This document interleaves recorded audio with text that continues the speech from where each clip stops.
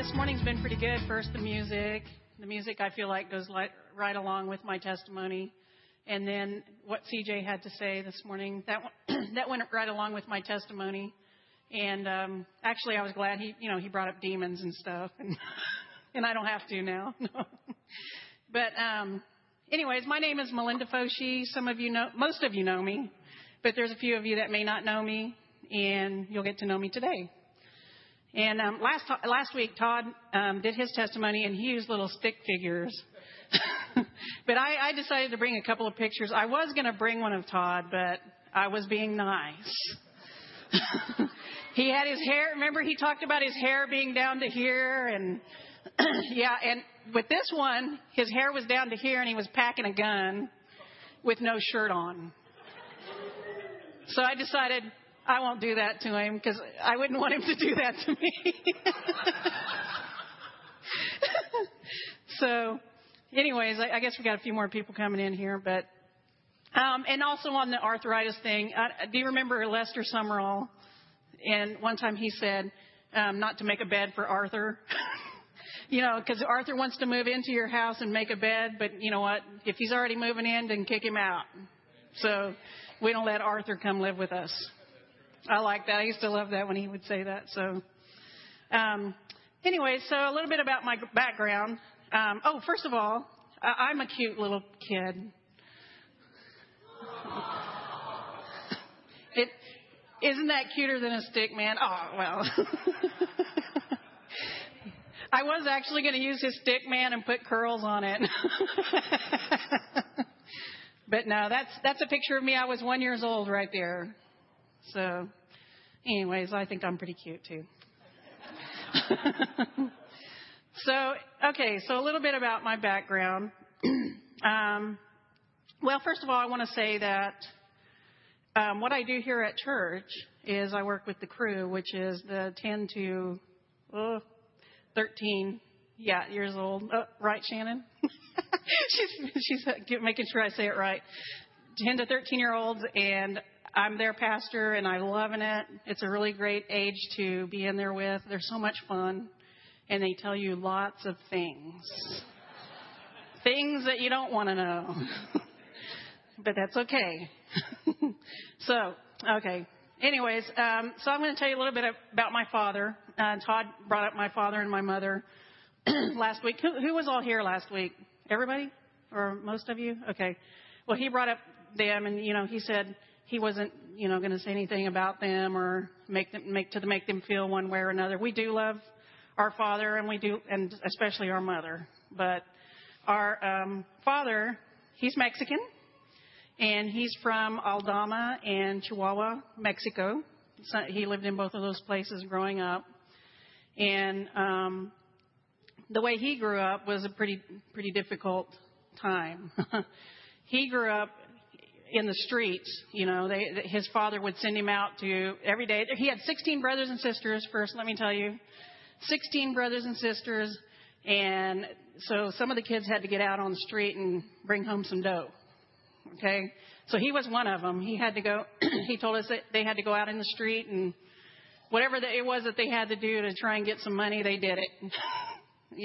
So I think they sold little things too. I don't know what all they did, and if they came home without money, his father would beat him with a chain. That not just him, but some of his other brothers and sisters. So I'm just giving you a little background about him that, made him kind of an angry guy later. And, he talked about that.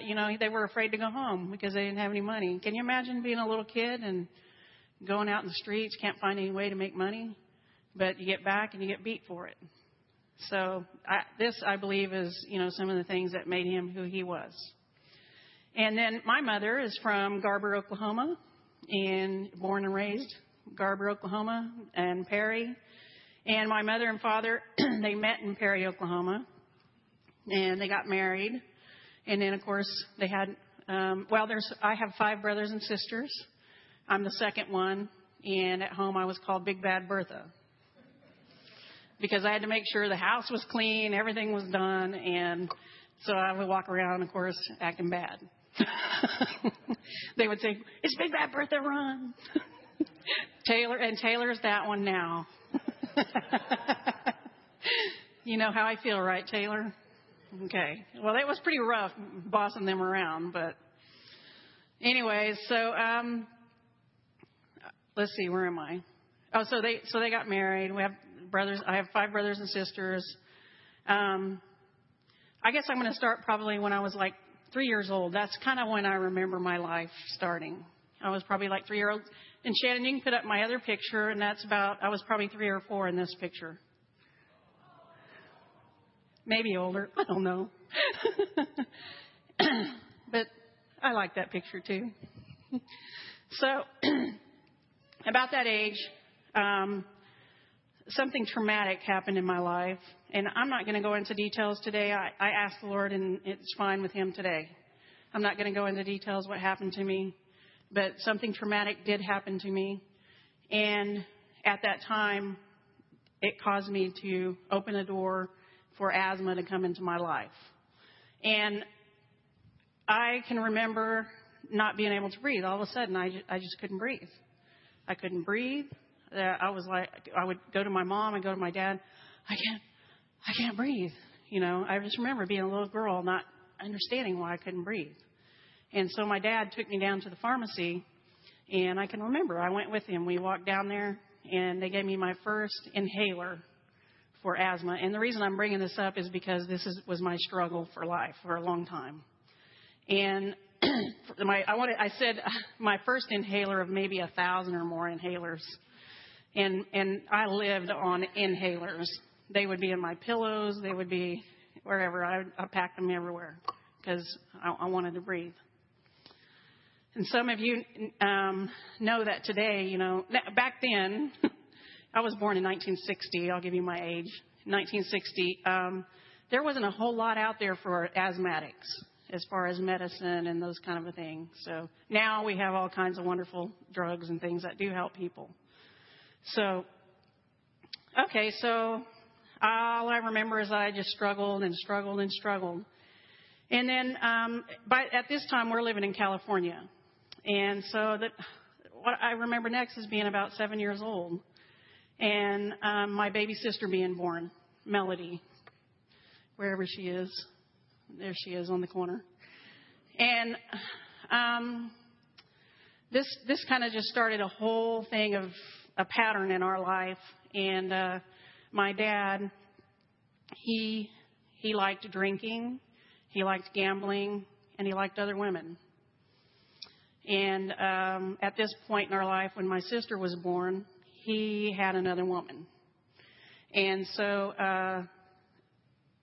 I guess my mother told me that when she had to go to the hospital, he wasn't even around. She had to call and find someone to please take her to the hospital.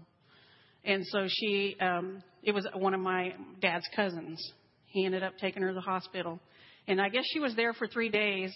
And then so Melody was born, and when she gets out, next thing I know is we're all packed up, and my dad's putting us on a train to Oklahoma. And on this trip, we had no money, we had no food, we had nothing but ourselves. And my mom with a brand new baby. And so, you know, the first day goes by, and we have no food. And we're complaining. You know how kids are. Mom, I'm hungry. Mom, I'm hungry. Mom, I'm hungry. Well, the other thing that was happening is I got a brand new baby, and this baby wants to eat, and she was having difficulty. She was in the bathroom trying to breastfeed this baby. Because I remember walking in there, and she's crying because nothing's working. And, you know, you can just imagine. It's like awful. You got 4 other kids begging for food, and you can't feed a baby. So it was a tough moment for her. And so my oldest brother and I decide we're going to take some things into our hand, and we're going to get some food. So this was probably when we started learning how to steal. And I think there was other people on the train that realized that we probably were not eating, and that, you know, we're all sitting there crying and begging for food. That probably was a good, I think they're hungry. This lady with all her children. And we were all pretty young then, because if I was 7, everybody else is, you know, a lot younger. So So my oldest brother tells me, okay, sis, here's what we're going to do. We're going to go up there where the candy bars are, and I'm going to talk to the clerk, and you're going to just start taking candy bars. So I was like, okay. Well, I was scared. But so we went up there, and he's talking to the guy and carrying on conversation. I'm thinking, oh, man, I got to steal candy bars. So it's my turn now. I have to steal candy bars. And so I can remember reaching up there. The counter was really high, and I was like, just taking these candy bars and putting them in my pocket. And I look back now and I know the guy knew we were stealing the candy bars. I think everybody in the train knew we were hungry. So we took candy bars. Okay, we ate. We had a few candy bars. But later on, this other family on the train came over and brought us all sandwiches. And so I can remember thinking, wow, somebody loves us. I can remember thinking that. Somebody loves us. They brought us sandwiches. So, you can look back and know that God was there even when we didn't know him, right? I'm sure everybody can testify to that in their lives. So third day comes, we still don't have anything to eat. But we're finally back in Oklahoma, and we have to go live with Grandma Brown that Todd was talking about. So we're living with Grandma Brown. And my mom's just trying to find different things to do to try and feed us. And, I don't even remember what job she was doing. But at this time, I'm still sick. I'm sick. I didn't have a doctor. I just laid around suffering. I never went to school. I didn't go to school very often. When I did, I went to school and I felt like I was a dummy because they would like, don't you remember what we talked about last week? And I'm like, no, I wasn't here. And so I grew up thinking for a while that I was pretty dumb. And I did. I made F's in all my classes. And that was pretty hard. And so then my dad decides to come back into our life. He decides to come back and move home from California. And this may be the first time some of our kids have heard this story, maybe. And so he comes back into our life, and, he's all cool. He's good. And my mom takes him back. And before that, though, excuse me, I have to back up. We moved into a house that we all called the cockroach house. Do you remember that one, Todd, Melody? Melody was too small, probably. But anyways, we lived in this house and with my aunt and her kids, we were all there, and these cockroaches were everywhere, and they would crawl on the ceiling, and at night they would fall down into our bed and our food. Yeah. So that's what condition we were in before my dad came back. So he came back, and he gets a job, and he's working, and we move into another house. We get to leave the cockroaches. Thank God. I was so happy. And I remember, too, during that time that we had a Christmas without our father. And there was a church that came. And I just want to say, you know what? I appreciate this. That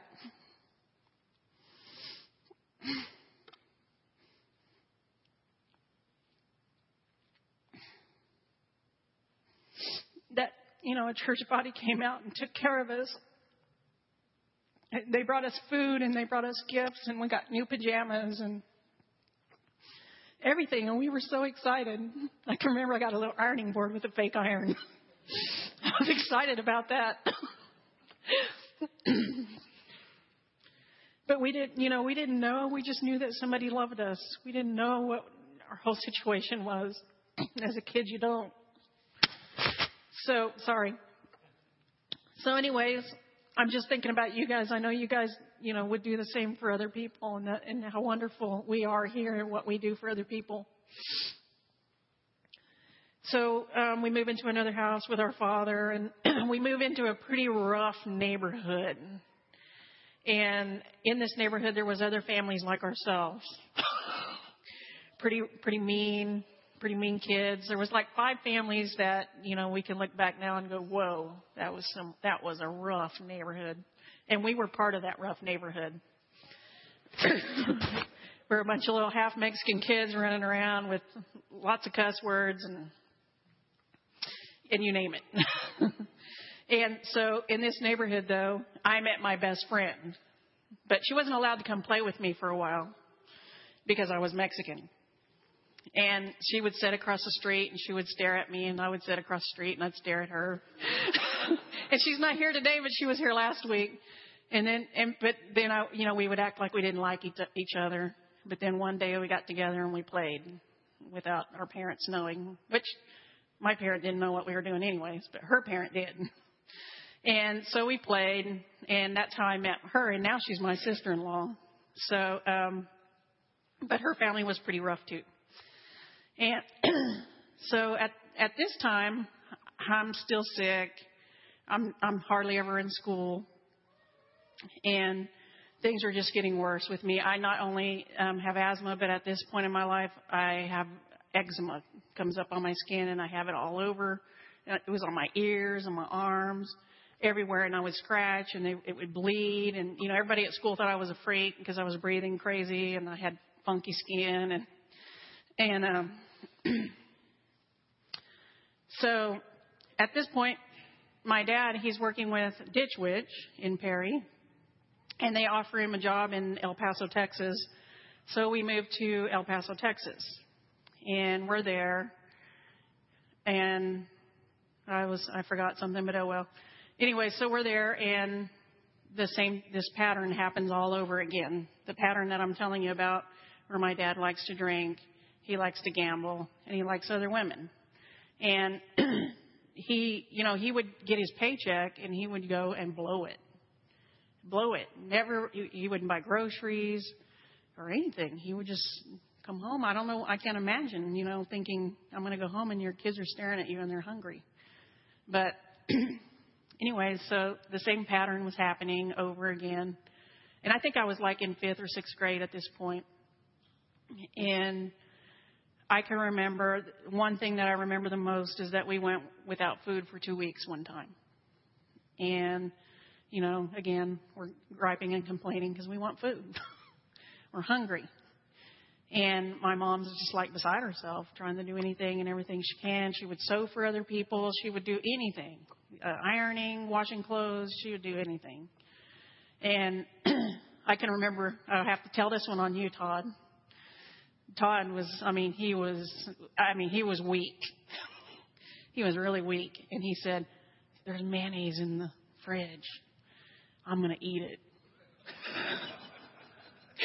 And I was like, I don't know if that would make you feel good if you eat it. And he goes, "I'm hungry." And he went in there and opened it. We're all watching him, and he's eating the mayonnaise. and he's so happy because he's eating. And later, he threw it all up. Because that's not real food. Yeah, we would have been happy to have a pot of beans, because that's pretty much what we ate, beans and tortillas all the time. So, right, Mel? And so anyways, the same thing. So pretty soon, my dad's doing his thing, and my mom, during this 2-week period, we didn't have any food. Well, my dad wasn't coming home either. So she didn't even know where he was, but she found out that he was in jail for drugs and alcohol and some of these things. So she got him out, but she decided she was going to leave him again. Okay.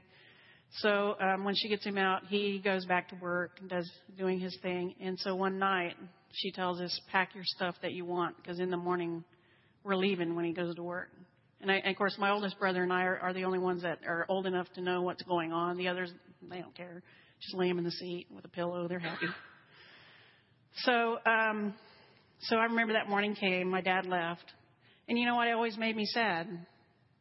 But he left, and we all got in the car.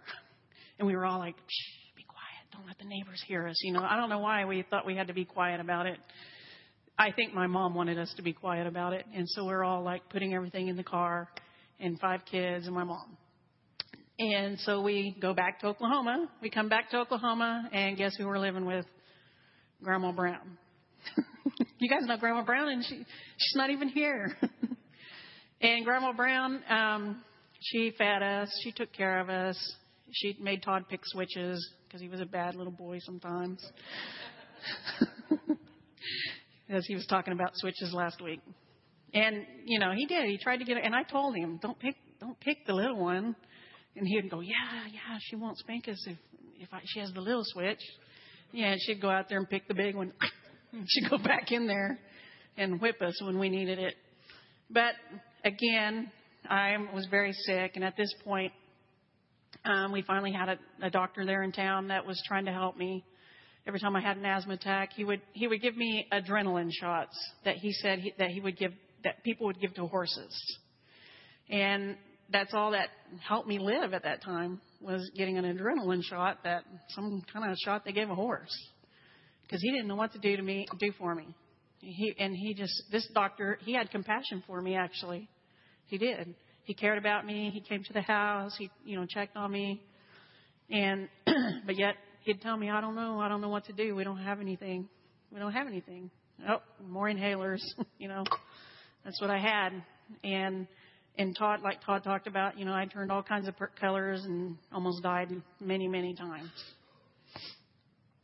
And then, guess what? My dad wants to come back home. So my mom takes him back in. My dad comes home.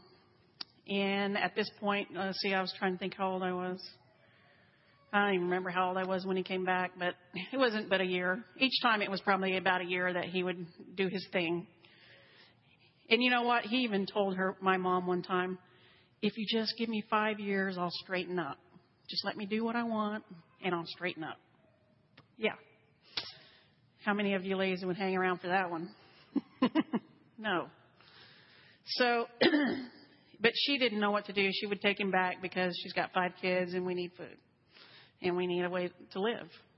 So she took him back, and it wasn't long. We were doing the same thing again. I'm still sick. I'm struggling, and before you know it, he's got some other woman. We would have women calling our house and asking for my dad. And I don't want to tell you what Todd said on the phone. He'd go, oh, I know who that is, And not only that, we had men calling the house to tell my mother what's going on. And, that's pretty rough. That's pretty rough. I can't even imagine it. And my father was really getting into the drug scene, and he was doing LSD. He did everything. And maybe he was selling drugs too. Probably he was. But at this point, it was pretty crazy in our house. He never came home on time. He did whatever he wanted. He was angry with my mother all the time. I can remember him throwing a bowling ball at her one time, and just with anger. He had lots and lots of anger. And I know that the drugs were causing him to even be more angry. And my oldest brother and I guess we always had each other. And one time we were like, man, I don't even want to go home. Is he going to be crazy tonight? Is he going to be mean? And I can remember us standing at school thinking, how can we get out of this and going home? and especially for him and especially for Todd, my dad would beat them in the garage sometimes. And that's why I brought up what happened to him as a child, because he would do that too. But he never used a chain, I don't think. But he would take them to the garage sometimes and beat them.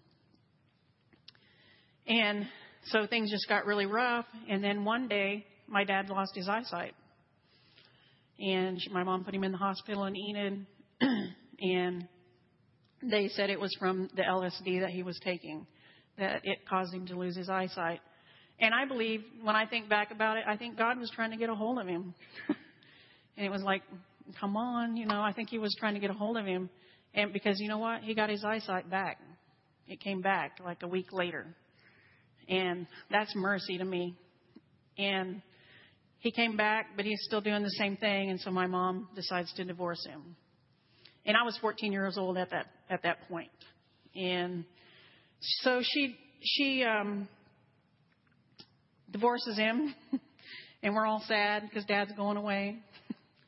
It doesn't matter. You know what? Sometimes kids are so resilient.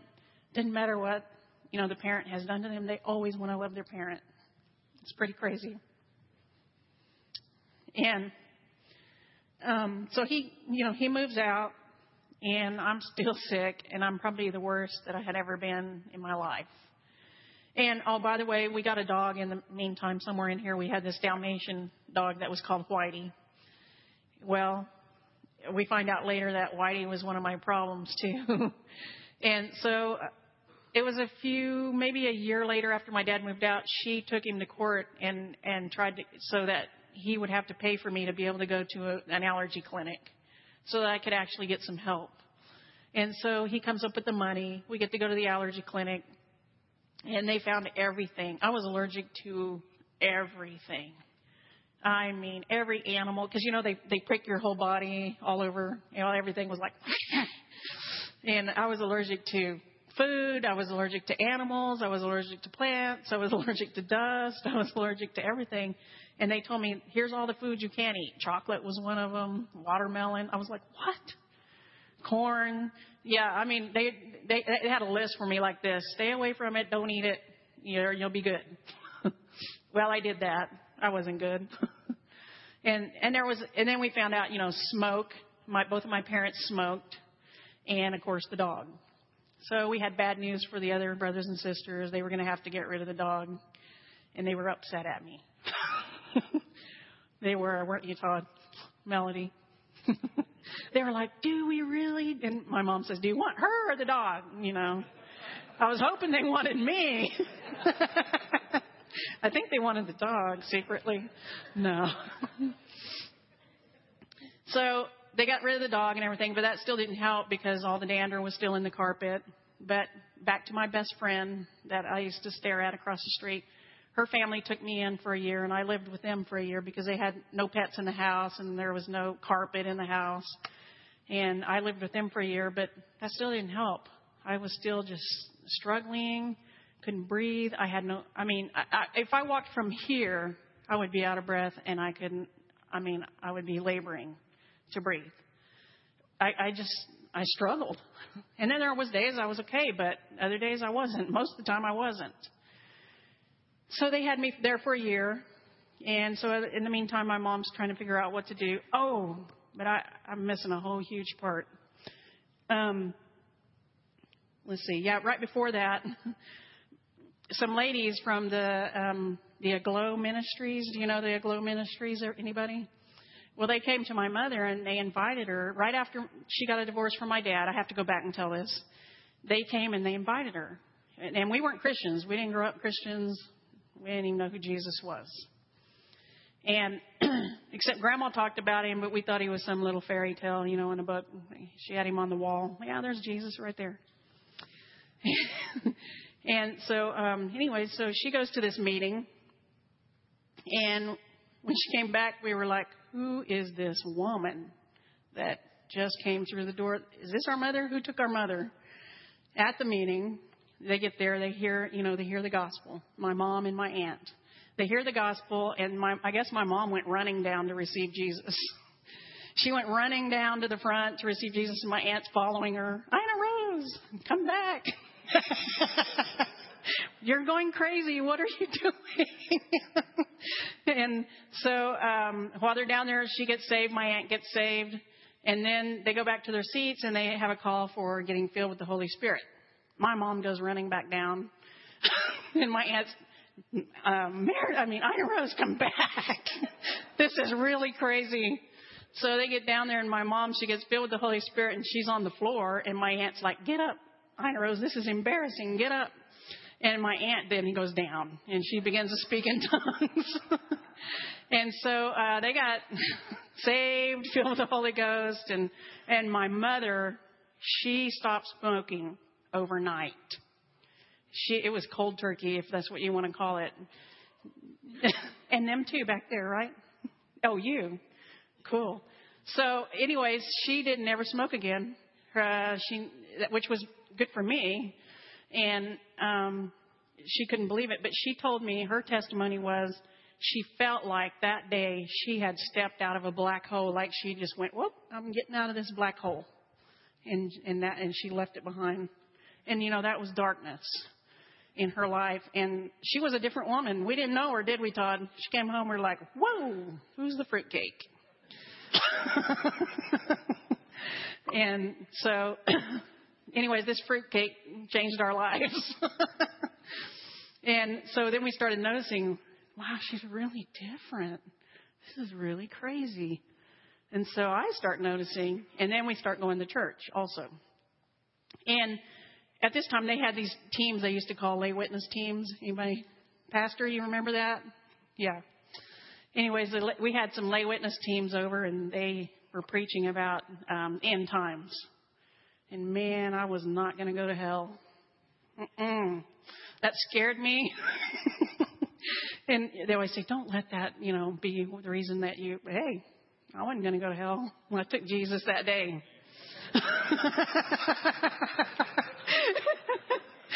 And not only did I, but my sister-in-law, who is my best friend, she was sitting right next to me, and we're both like, yeah, we got it. We got to do this, And so it was kind of neat because we were sitting there and we're both praying for Jesus to come into our lives, and I felt a hand on my knee.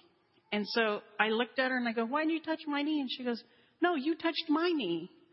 And I said, no, I didn't. And so we realized that was the Lord. Isn't that awesome? But we were both like, no, you touched mine. No. But we got saved that day, and our lives began to change. And then my mother went radical on us. Not just was she a fruitcake, but she went radical. She went radical and began a Bible study in our home. And, of course, I wasn't living there at that time because I'm living with the other family. But I would go to the Bible study. And the Bible study had all these young people from school. Let's see. Glenda, where are you? Almac? Oh, is she? Well, Glenda Almac was in that Bible study. And anyways, all these kids that I went to school with that thought I was dumb, they were there in the Bible study. We had like 40 teens that showed up. And we had it was for young adults and teens. And I'm just like, they're in my house, the people who never liked me, and they're at my Bible study. Well, things began to change. They realized who we were. They were receiving Jesus. And it was so awesome. And they were receiving Jesus. And then we started receiving the Holy Ghost. And you know what? Whenever I heard something, I always went for it. And so when I heard about that, I said, I want that. I was just like that. I'm taking Jesus today. Well, I wanted the Holy Spirit that day too, and I got filled with the Holy Spirit with my sister-in-law. We were there together always. She was my best friend.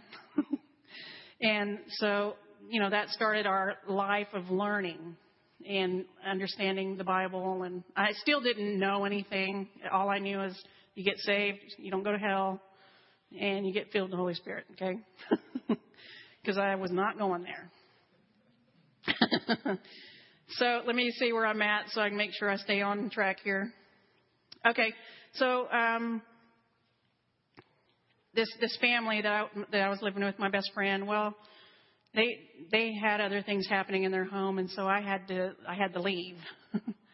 And so my mom put me in a hotel, and I lived in a hotel room by myself with the air conditioner blowing so I could breathe on high blast, freezing. Everybody come and visit me. And I'd be going, yes, I can breathe.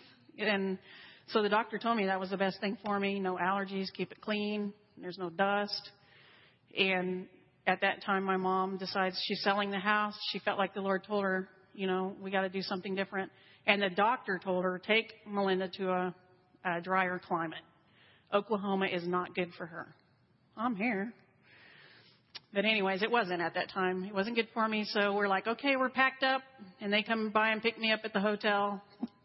And at this time, our oldest brother, he had moved out and he got into drugs and was doing his own thing.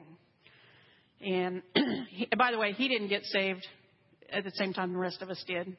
He was looking at it like, whoa, I don't like any of this. So my mom, we're all in the car, and we're like, Mom, where are we going? She goes, I don't know. We're all in the car. Where are we going? Now this is our new home, the car again. And she did get a U-Haul trailer, and we had a few things. And so she goes, I don't know. And you know what? She just began to pray, and we were praying with her.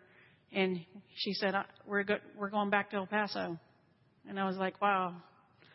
Okay. So we here we go. We're moving back to El Paso. And I think that I was like age 16 at this point. Yeah, because I just got my driver's license. And so we're back in El Paso.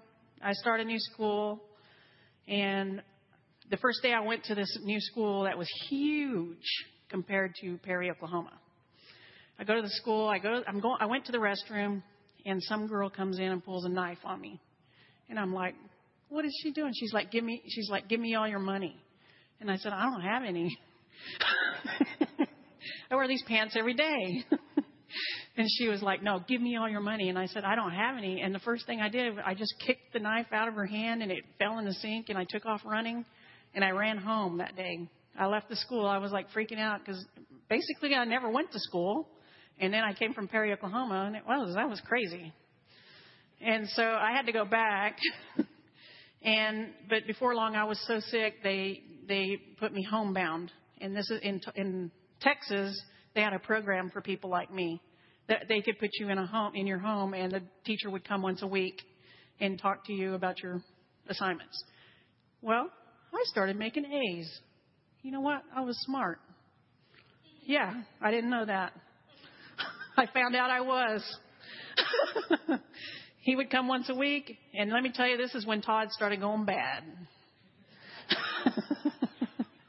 And my teacher would come, and Todd, you were crazy. Yeah. One day, the truant officer was looking for Todd, and I was at home. Yeah. And they came to the door, and they were knocking. Is your brother here? And I said, no, he's not. And he was in the room. I lied for him. And pretty soon he comes running by me, leave, and he's running with a friend, and they're passing me by, and the truant officer's looking at me. And I'm like, why did Todd do that to me? And so before I know it, they capture them outside. And, I mean, things were starting to happen in his life that became rebellious, like he was talking about. And at this time, my stepfather enters the picture. He calls my mother knew him from Oklahoma.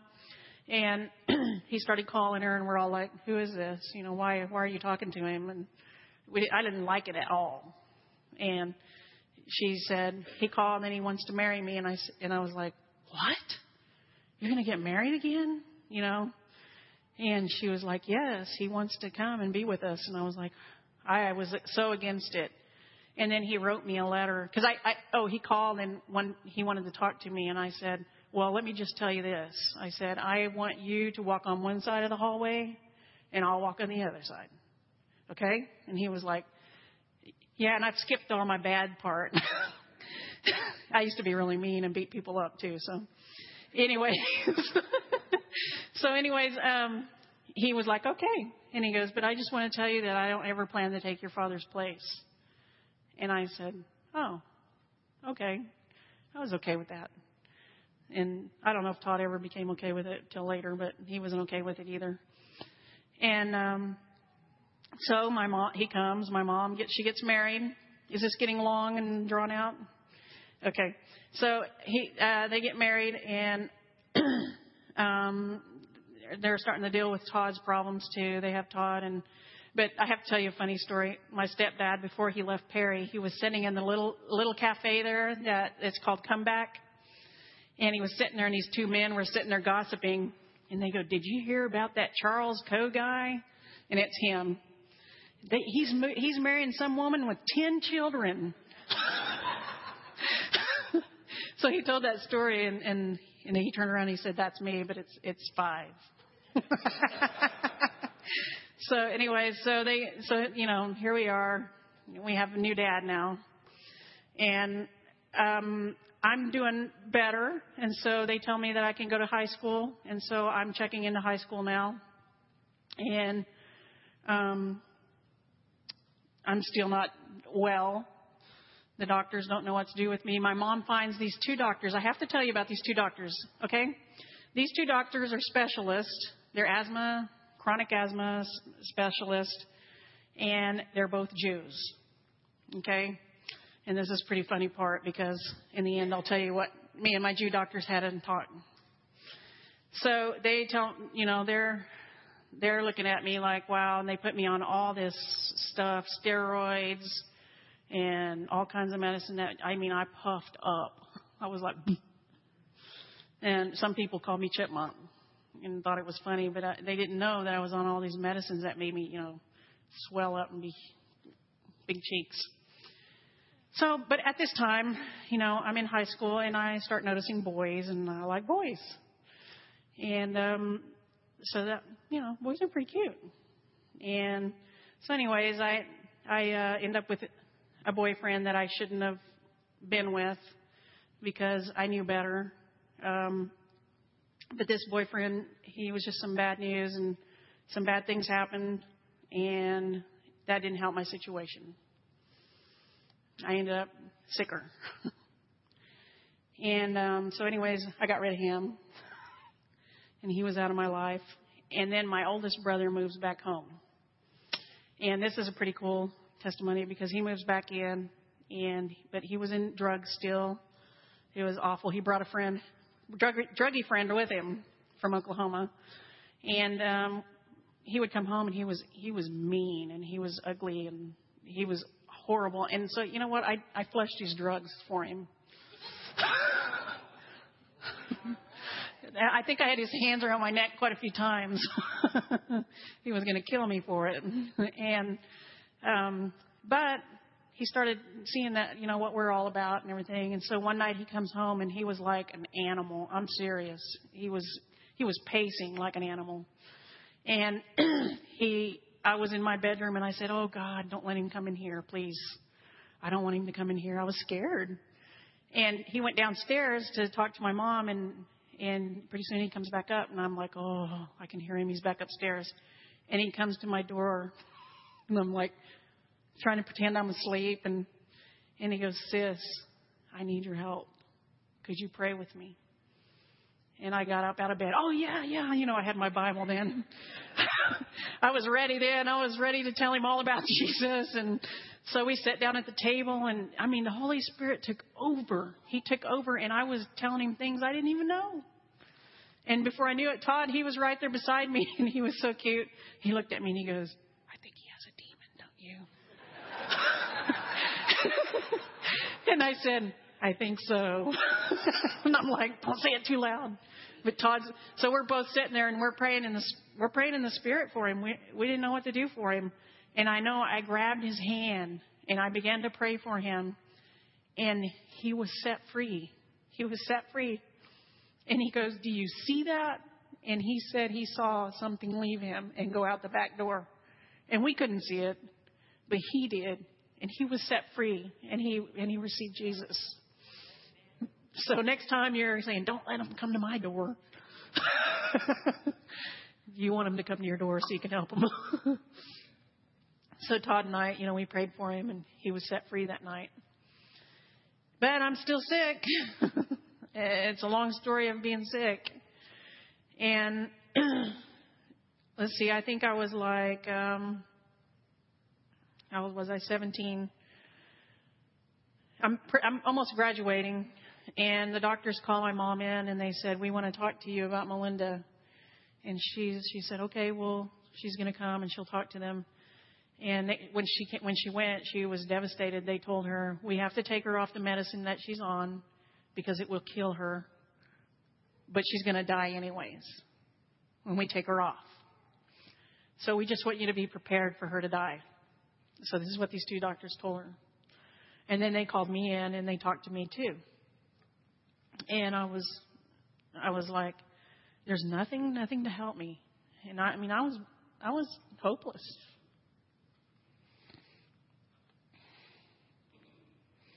It was a hopeless situation. But God wasn't done with me yet.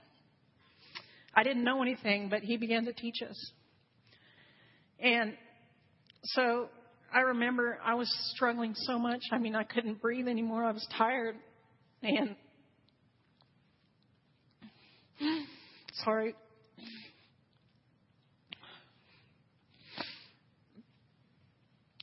I went to my bedroom and I cried out to him and I said, just take me. Don't let me suffer anymore. That's what I said to God. Just take me. I'm tired of this. And, he wasn't going to do that. Even though I really did. I wanted him to take my life. But he didn't. Instead, I was sitting there with my Bible, and my Bible fell off my bed and onto the floor. And so I think, okay, I'm going to look and see, because it opened to a page. And I thought, well, I'm going to look at it. And so I have the scripture, and Shannon, if you want to put up that first one, it's Matthew 17:21 is the scripture that it was right there in front of my face, like illuminated. And it says, however, this kind does not go out except by prayer and fasting. And so I was reading it, and I was thinking, is there really demons? Nobody ever talks about this. Never heard about it. So I just began to be inquisitive about it. Is this what I need? Is this what I need? God, how are you going to help me? And of course, this is when, Jesus, the man brought his son to Jesus and said, deliver him because your disciples can't do it. And then later Jesus tells them that this kind comes out but by nothing but prayer and fasting. And it says it also in Mark 29, which I didn't have Shannon put up there. But so I went to my parents and I said, and by the way, my stepdad, he went to seminary school. He was a associate pastor. And so, he's got to know everything. So I go in there and I talk to them, and they're like, we don't know about it. We don't know. But we're going to find out. So we start looking and searching for an answer. And we went to the Christian bookstore one day, and my mom goes in there, and does anybody remember the Derek Prince years? They got all the tapes, on demons, and they were going to understand all this. And I found a book by Kenneth E. Hagin, and it was on healing. And so I thought, maybe I need to read this. And so I began to read this. And in there, well, first of all, I just want to say that my stepdad, the only thing that he knew was that in James 5:14, Shannon, is the next scripture. It says, is anyone among you sick? And CJ brought this scripture up this morning.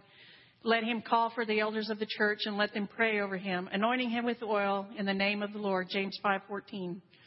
Okay, so he did know that. He knew that scripture, and so he went to our pastor at the time in El Paso, and you know what the pastor told him? We don't believe in that. Yeah. And so he goes, well, I'm desperate. My daughter's dying, and I need help, and they didn't want to help.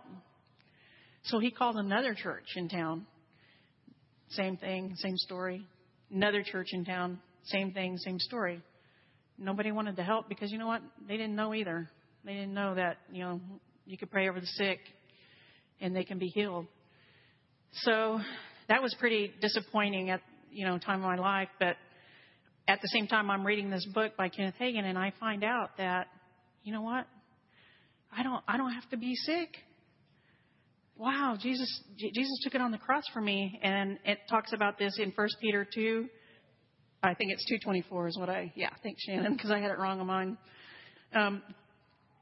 Who himself bore our sins in his own body on the tree, that we, having died to sins, might live for righteousness, by whose stripes you were healed.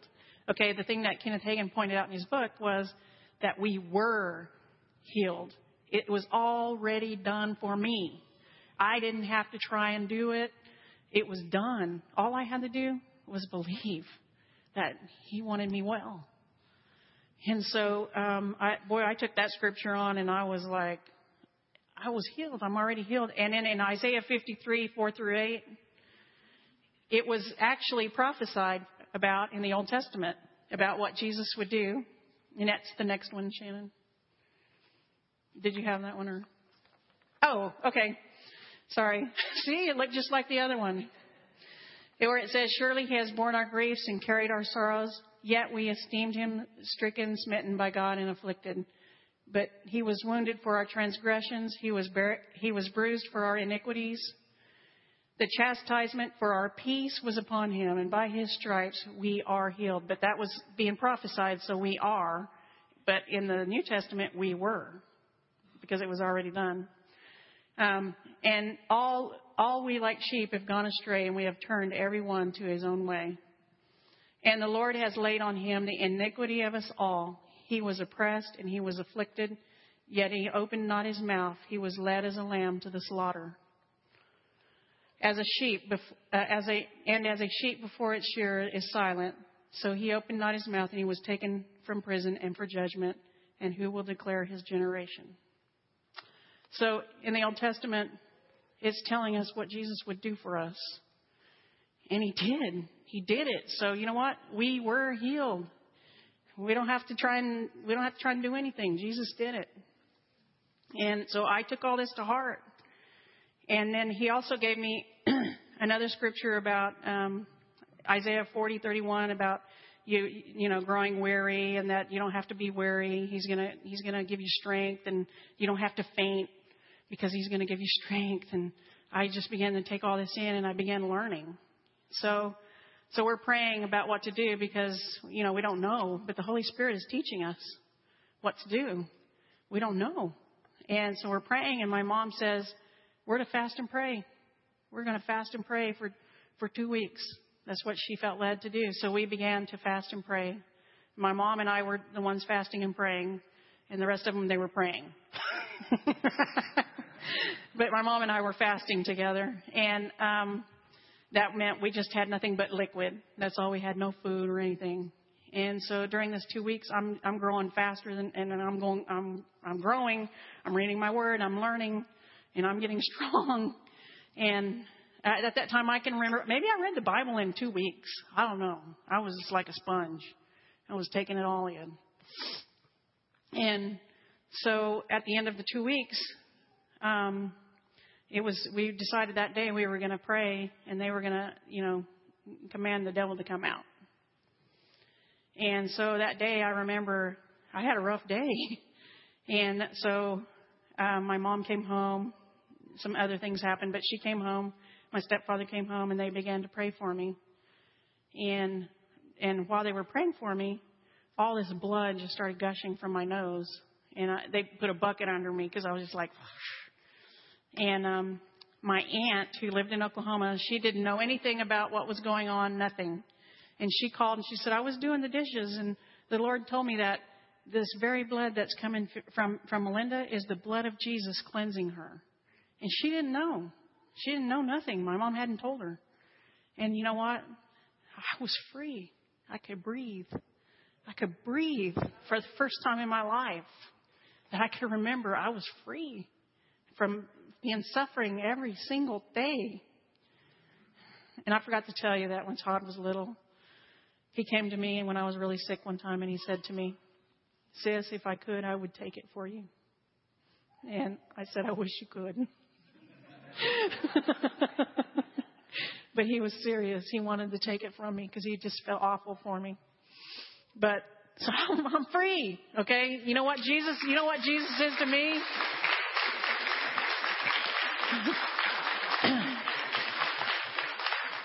Jesus is my healer. Jesus is my deliverer. This is who Jesus is to me. Who do I say he is? He's my healer, my deliverer, my savior, my comfort, my guide. He taught us everything that we needed to know. You know what? Maybe you have a situation where you don't know what to do. God knows. He knows. And he cares about every single one of us. Everything that we go through. And so I'm better. Did I ever have asthma again? Yeah, it tried to come back on me many times. But God showed me what I had to do. That I had to rebuke it. I couldn't let it. I had to stand firm. And I had to tell it, you're not welcome here. And I mean, up till, I don't remember the last asthma attack I had. Faith was a little girl. And it was the worst one I ever had. And I about died in that room. And I remember saying goodbye. I forgot about telling my husband too. Anyways, I told him, I said, goodbye. I'm going, and take care of the girls. And he goes, you are not going to die. He grabbed me, and he just started speaking the word over me. And I came back. I felt myself leaving, and I came back. And I was purple that day, and I was blue. He said I was every color there was. And I came back. That's the last asthma attack I had. I think, do you remember it, Faith? Yeah, she was probably like 3 or 4 or something like that. But they were scared, and my brother came and sat with them. Todd did. But that's the last one I've had. That's been maybe 15, 20 years ago. I don't know, but.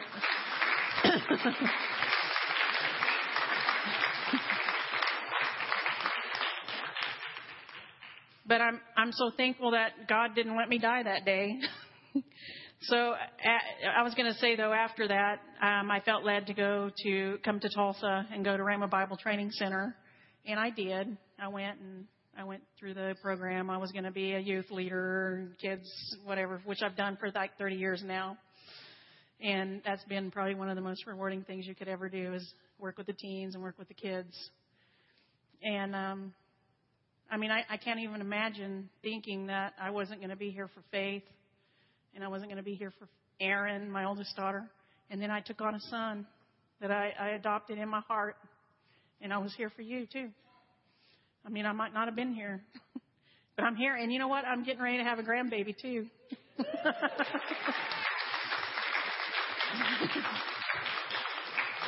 But, the devil wanted to come and kill and destroy my life. That's what he's about. He doesn't care. He doesn't care what you're going through. You know what? If he can make it worse, he'll do it.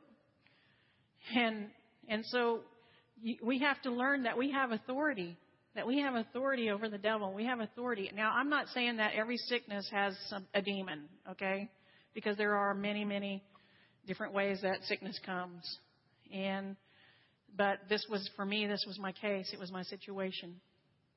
And so anyways, I'm very thankful to the Lord, what he did for me. And I know he wants to do it for you. And if you haven't received Jesus, then go after him. Go after him like crazy, because if not, it's going to be rough. If you haven't received being filled with the Holy Spirit and the evidence of speaking tongues, go after it. Because I'm telling you, it says in the Bible that in Acts 1:8 that he gives us his power from on high. That's what that is. We have his power, his dynamite power. And that song this morning talking about it inside of us, living through us. And that's what we have when we have that. So go after it if you haven't done it. Okay? Amen.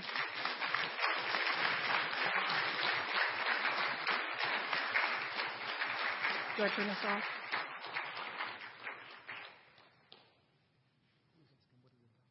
Oh, thank you. I knew I was going to forget something. Okay, the 2 Jewish doctors. Okay. Yes, the 2 and this is a really important thing. When they called me in and visited with me and told me I was going to die, I had already learned that I wasn't. And so they looked at me and they told me this awful, terrible news. And I said to them, you know what? I know Jesus. And he's going to take care of me. And they say, well, good, because you're going to need it. They didn't believe in Jesus. And so, after we went through this whole thing, we went back to the doctor. I'm so glad you brought that up. We went back to the doctor. I wanted to go visit them. And I said, check me out. Listen to me breathe. And they did. They did. And they were like, what happened to you? And I said, you remember Jesus? Well, Jesus set me free. And you know what? That day, they were like, well, maybe we need to know something about him. Yeah. That day they were like freaking out. They couldn't believe that I was healed. Because I told them I'm healed. I came back in, I couldn't wait to go see them and ruin their day.